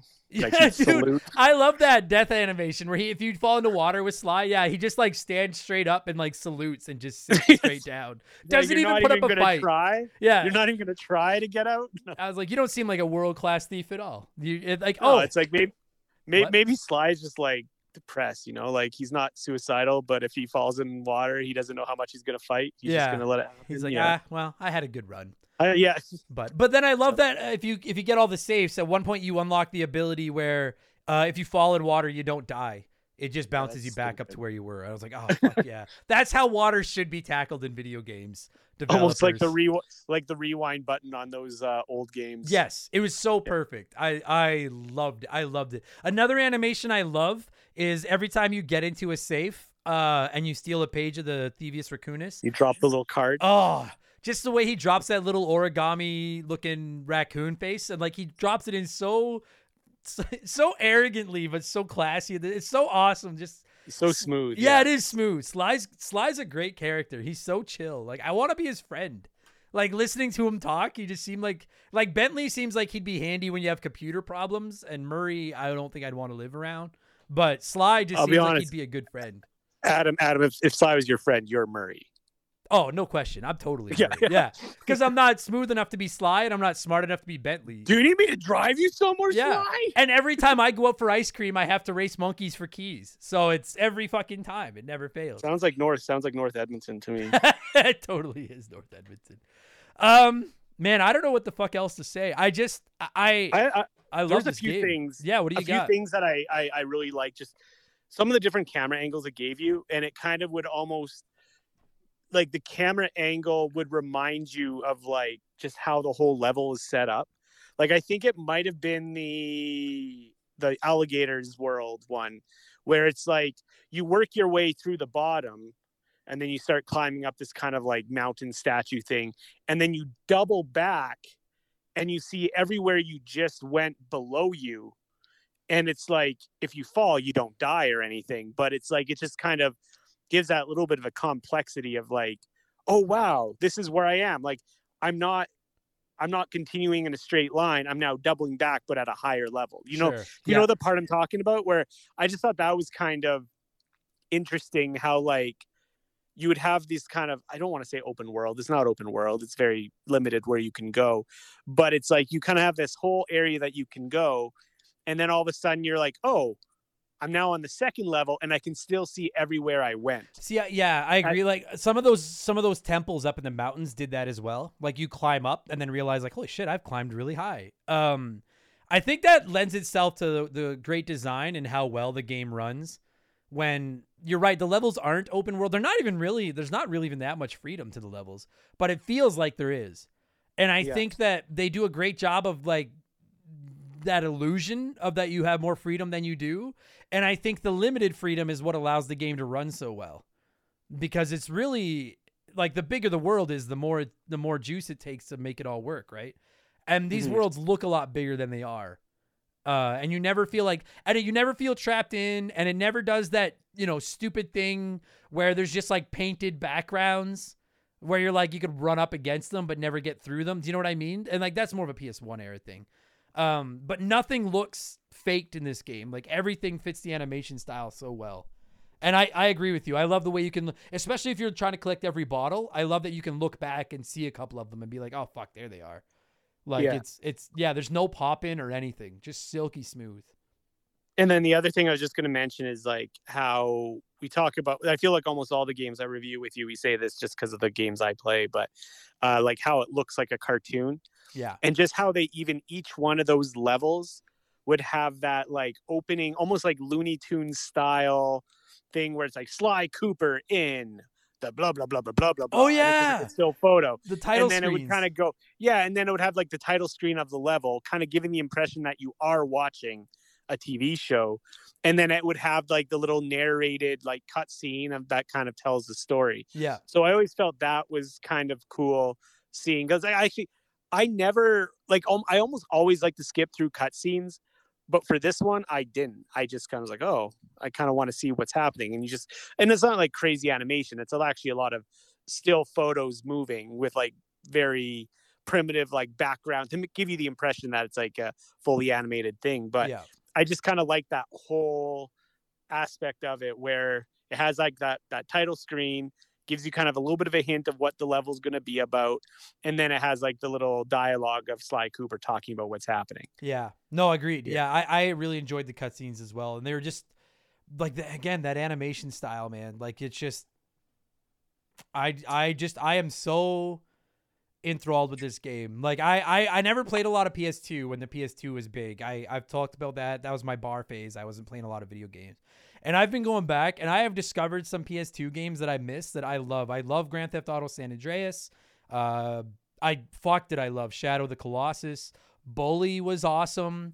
Ratchet and Clank was great.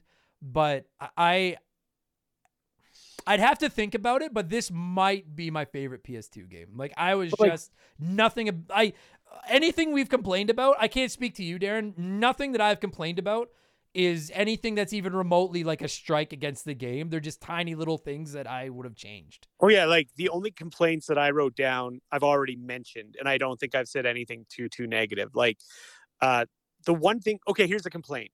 Why is there only 4 of these? Well, listen. Why is there only? Why is agree. there 3 on the PS2? There's 1 on the PS3, and that's it. I agree, but I think it's because Sucker Punch moved on to Infamous and then moved on to. It's just like how Naughty Dog doesn't do Jak and Daxter anymore because they have Uncharted and The Last of Us. But it's like, then give it to somebody else. Like, now that I've played one of these, bet your ass I'll play the rest. And I'm like, I want more Sly Cooper. I want more Spyro the Dragons. I want another Jak and Daxter. We finally got, the only thing that gives me any hope is that we got Crash 4. Like, that is like, and I know they're all different companies and but I'm just like, maybe there's hope that we're going to see more from these franchises. Because there's still a place for them. Like, there's a place for these games. I thought I heard a while ago. Now, it could have just been some guy at the video game store telling me, like, trying to make conversation. But he said that there was apparently one coming for the PS5 eventually. But I don't know if there's any truth. Sly Cooper, yeah. I don't know if there's any truth to that. But, like, what is kind of funny is how all these games, you got Jak and Daxter, Ratchet and Clank, Crash Bandicoot, Spyro, Sly Cooper. I don't think I'm missing any. But those 5, even though they are all kind of different developers, companies, they are all kind of tied together. Totally they are. Yeah. Like they all started out as like PlayStation exclusives. I think the only one that kind of deviated from that is Spyro and Crash. But yeah, it's just kind of, I don't understand. I mean, whether people like it or not, modern gaming, like, in my opinion, you're either going that creative indie route or you're going as photorealistic as you can. And I think Nintendo is the exception because Nintendo just does their weird thing that they always do. But like I have said it for years, PlayStation is by far my least favorite of the main 3 consoles. I still own them all. I play them. I like them. I'm just a Nintendo fanboy who likes Xbox a little bit better. But Sony's like, dude, if they fucking brought, like, we're still getting Ratchet and Clanks, obviously. And Crash Bandicoot and Spyro are on everything now. But, like, if you brought back Sly Cooper and if you brought back Jak and Daxter and gave these franchises to somebody that could do something with them, even if Sucker Punch is like, well, we're going to those photorealistic, Ghost of Tsushima style game, which is a great game. But if they're going that way, give these to somebody else. I'm like, dude, everyone says that like Nintendo is a kid system and Switch is a kid system. And I'm like, you could stack up against them. I'm not saying Sly Cooper is Mario, but like Sly Cooper can stand up against Donkey Kong and against Kirby and those, like, you can have your cartoony fun game. Like, there's a place for these games. Like, I don't understand why these franchises are dying on the vine now. Like, there's a spot for these. You're right. It's kind of messed up how it's either super, super realistic or something that looks like you would have played on your Game Boy Advance. Yeah. And listen, I understand. I know that there's exceptions. I'm not saying that's like overall, but a vast majority of modern games are going those 2 ways. And I'm like, dude, Ratchet and Clank Rift Apart was great. Like, it's not my favorite Ratchet and Clank game that I've played, but it was great. I'm like, if they made fucking, and Crash 4 is the best Crash game ever. I don't care. It's the best Crash game ever made. And it's like, if you made a Jak and Daxter 4, or if you made Sly Cooper, whatever, like that'd be one of my most anticipated games now. I wish these franchises weren't dead. And now that they're, Sly just got added to PS Plus and everything. And I really hope that people give them a chance and they see that there's still a market for these games. Because like I had as much, I'm telling you right now, I'm playing Sonic Frontiers right now. And I just finished Sly Cooper, and don't come at me, Sonic fans. I don't care. I like Sly Cooper. Sly Cooper is a better game than Sonic Frontiers is. And Sly Cooper is 20 years old. So as you know, I really push Ratchet and Clank a lot. But there's something you could be upset about Ratchet and Clank for that is related to Sly Cooper. The Ratchet and Clank movie bombed so hard that they completely suspended making the Sly Cooper one. Yeah, but I mean, you're right. But like, but like now that every franchise in gaming is getting a TV show or a movie, like we will get a Sly Cooper movie. It's just a matter of. Oh no, you should watch. There's like a trailer out there for it. I'll have to look that up. Huh? I'll have to look that up then, because it's like, but they basically Ratchet and Clank bombed so hard that they just pulled the plug on Sly Cooper immediately. That's sad. Yeah. But like, I don't know. Like, that's just, I get why so many of you have been on me to play this game now. I adored it. And I'm not trying to like pile on Sonic. The point I'm just trying to make is I'm like, these games are very good. Like, or at least the first one is. I don't know. Maybe Sly 2 and Sly 3 suck. I doubt it. But I haven't played them yet, so I can't speak to them. I'm just saying that, like, this was great, and I want more of these. And it frustrates me that we don't get more of them. Because I don't care. There's a market for them. I truly believe it. There's a market for these games. And I don't know. I just think they want to go with the big AAA. And listen, Ghost of Tsushima made more money. I guarantee you Ghost of Tsushima made them more money than the Sly Cooper games did. I understand why they're going that way. But like, then give it to, you know how many studios would give their left nut to have a chance to work with a franchise like Sly Cooper? You know what I mean? Like, Toys for Bob blew the dust off Crash Bandicoot, and look what happened. Give us more of these. Like, I want this. Instead of people trying to push out these like half-ass imitators like Ukulele or whatever. I like, fucking hate Ukulele.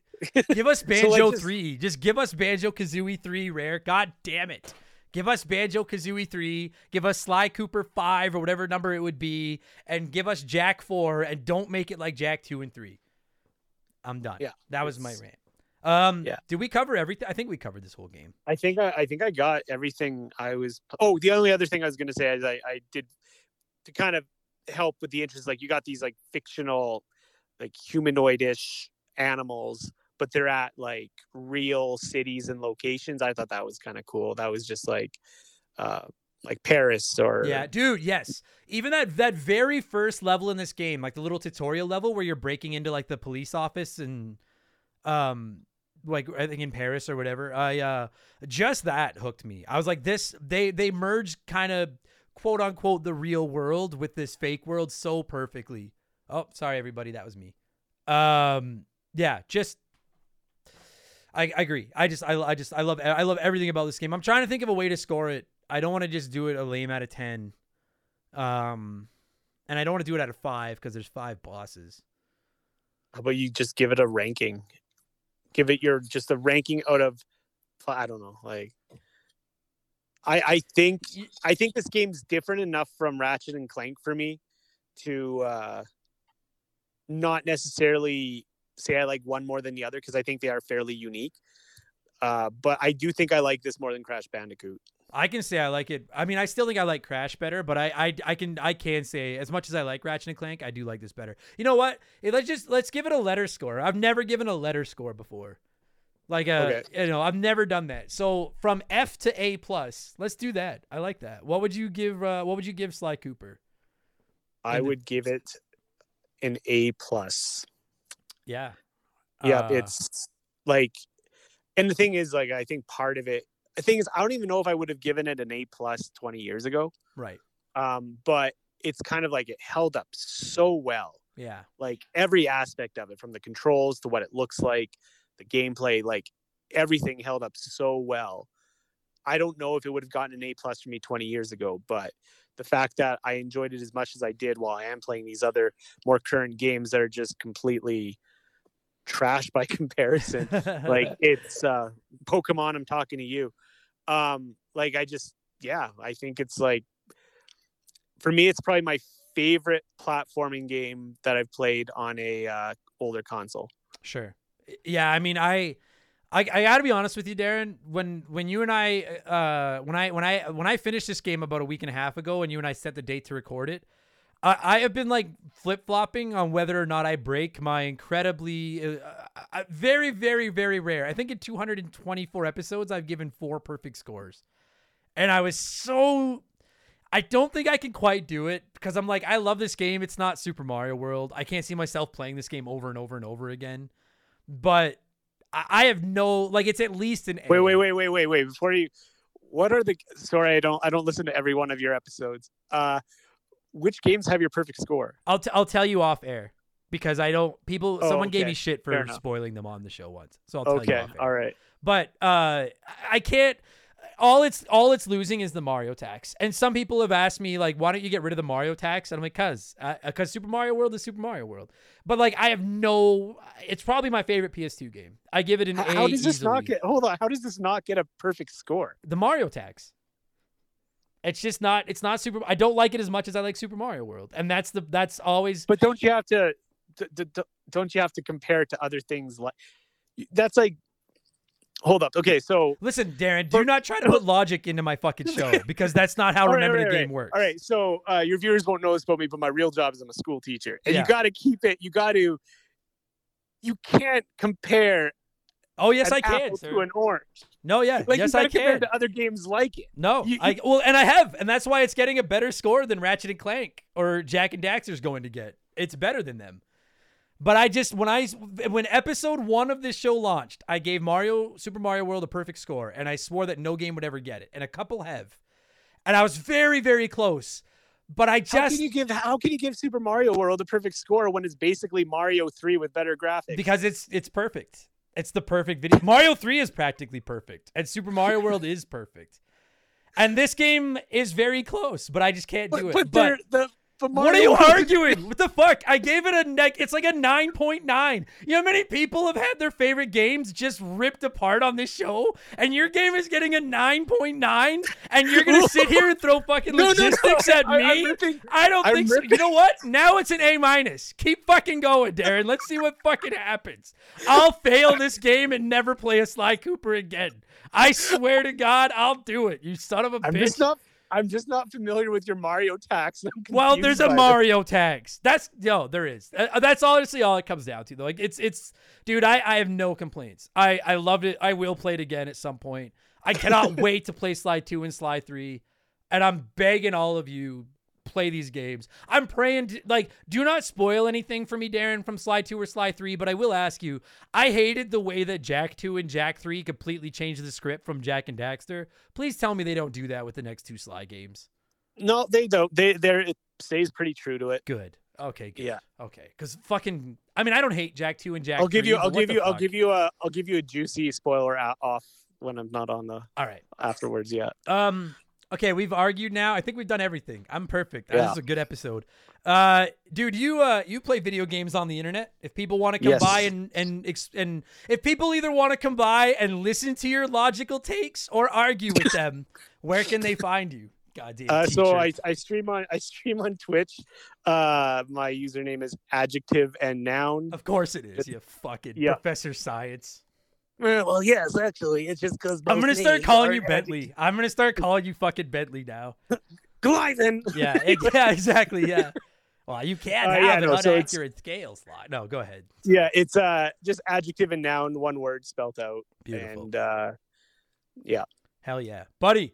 Thank you for doing this, and thank you for being on me for so long to play Sly Cooper, because I get it now. I get it. Wait, what was the score you gave it?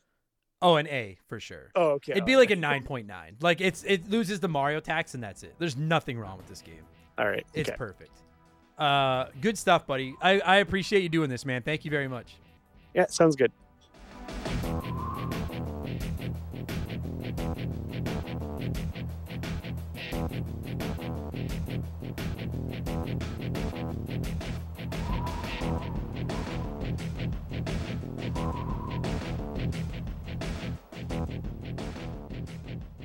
And that's going to do it for this week's episode. Darren, thank you so much for giving me a call and talking Sly Cooper and for begging me to play it for so goddamn long. And to every single one of you nerds listening to this, whether this was your first Remember the Game or your 224th, thank you so much for giving us a chance. I'm very, very grateful. I appreciate it. Don't forget to check out Darren's Twitch channel. The adjectives and nouns, the fucking big smart name. You can find it in the description of this podcast, the link. And if you didn't hate this, maybe leave us a nice review. I've been seeing a lot of nice reviews lately, and they make me feel good. So leave us a good review. And if you want more, there's like hundreds of bonus podcasts waiting for you at patreon.com/rememberthegame and 2+. There's actually 3 extra podcasts a week for different levels, but you're going to get at least 2 extra podcasts every single week for just $2 a month at patreon.com/rememberthegame. It helps us pay the bills. You get extra podcasts. It's fucking wins all around. I will be back tomorrow for all of our Patreons with Expansion Pass number 138, where we'll talk about our Christmas gaming memories. Game Patch will go live on Friday, where I'll talk about all the biggest news in the world of video games, and I'll be back a week from right now with Remember the Game number 225, which will be another one of our revisited episodes, where we talk about a game we talked about way back in the early days when we had less of an idea what we were doing than we do now. And this time around, it's going to be about Earthbound. I'll be joined by my younger brother to talk about one of our favorite, just one of my favorite games of all time, minus the fuzzy pick. Fuck, I hate the fuzzy pickles guy. But other than that, Earthbound slaps. We're going to talk about it next week. I'm going to thank some Patreons and get out of here.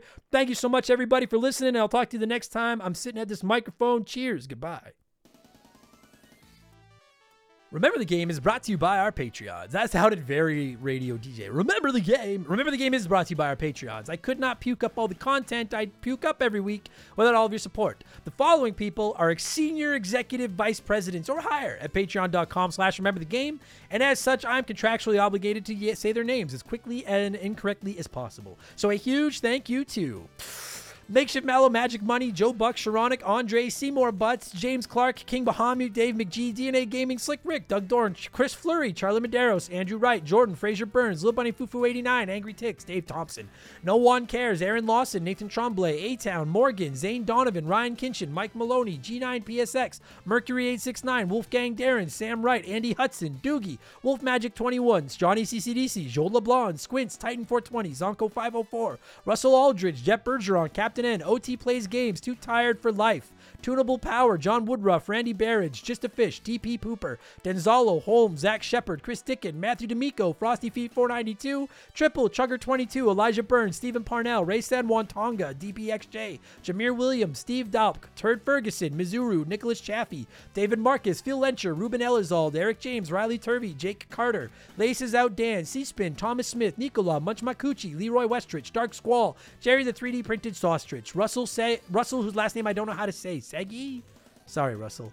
Evolva, Sean Ramos, DP Cooper, Stud Still Smash, Mojo the Helper Monkey, Brant Hewitt, Gabe, fuck me. Dude, my phone rang as I was reading these, and I think it's important, and it distracted me. Oh, my God. Gabe, Dan Fusselman. Sorry, Gabe. Fuzzy99, Decoy Man, John Jameson, Wyatt the Surgeon, who's not a surgeon, Rowe, Blaine the Hoagie Man, Scary Terry, Bucky the Beagle Herder, Edridge FPV, Hegel Waffle, High Plains Drifter, K-Atch, Jimothy, Joe Stone, Chris Williams, Oroku Saki's Gardner, Cody Richardson, General Fury, Dem Boys on the Roof, current Remember the Game Hall of Famer Mark McHugh, James Juan Francesco, John of the Adult Children Podcast, Matt Hamilton, Nomad, Daniel DeVore, James Black, Jugs About Him K, Sam Carpenter, Nerdy Hybrid, Adam Fletcher, Colin Bollinger, Pinball Mage, Joey Mercury, Theoran, Squeak Nuts, Isaias, Timmy the Exuberant Turtle, Brian Neese, Christian Gabriel, Maverick Marty, Musty Beetle, Bud Lightyear, Beef Dingleberry, Michael Barjudina, Hitchipoo, Arctic Vision, Romaldo Marquez, Bulma Simp, Mark But Not McHugh, Ben Molloy, Trevor McKee, I'm Getting Lightheaded, That's Not a Patreon, Cam Nelly 23, Zamato, Skilla Rooney, Angelo Leonardo, Lugnut, Scott Weiss, Oh My God, It Froze, Bobby Litton, Brandon DeZeba, Roger Russell, Kia Pup, Knife Goes In, Guts Come Out, Works For Me, McGrattan, Heman Demon, James Sanabria, Derek Cox, Dakota Guy, Alexander Camps, Toad Spit. Whew, that's a lot of people. Ryan Perry, Alex R, It's the Bigfoot, Graham, Itchy Nutsaru, Mr. Papa Giorgio, John Drew, Solomon Soto, Darth Skywalter, Denton Van Zandt, Postman, WestGen, Nick Creature, Hatrick Swayze, Adam Martinet, Black Widow, Nafi, Dr. Nightmare 23, Tone Bone Swiss, Kevin Monroe, The Stone Shooter, and Shorzy. Whew, that was ugly. Thank you all so much for the support. Much appreciated. I'll talk to y'all on the next one. Take it easy, everybody. Cheers. Goodbye. Purple Monkey Dishwasher.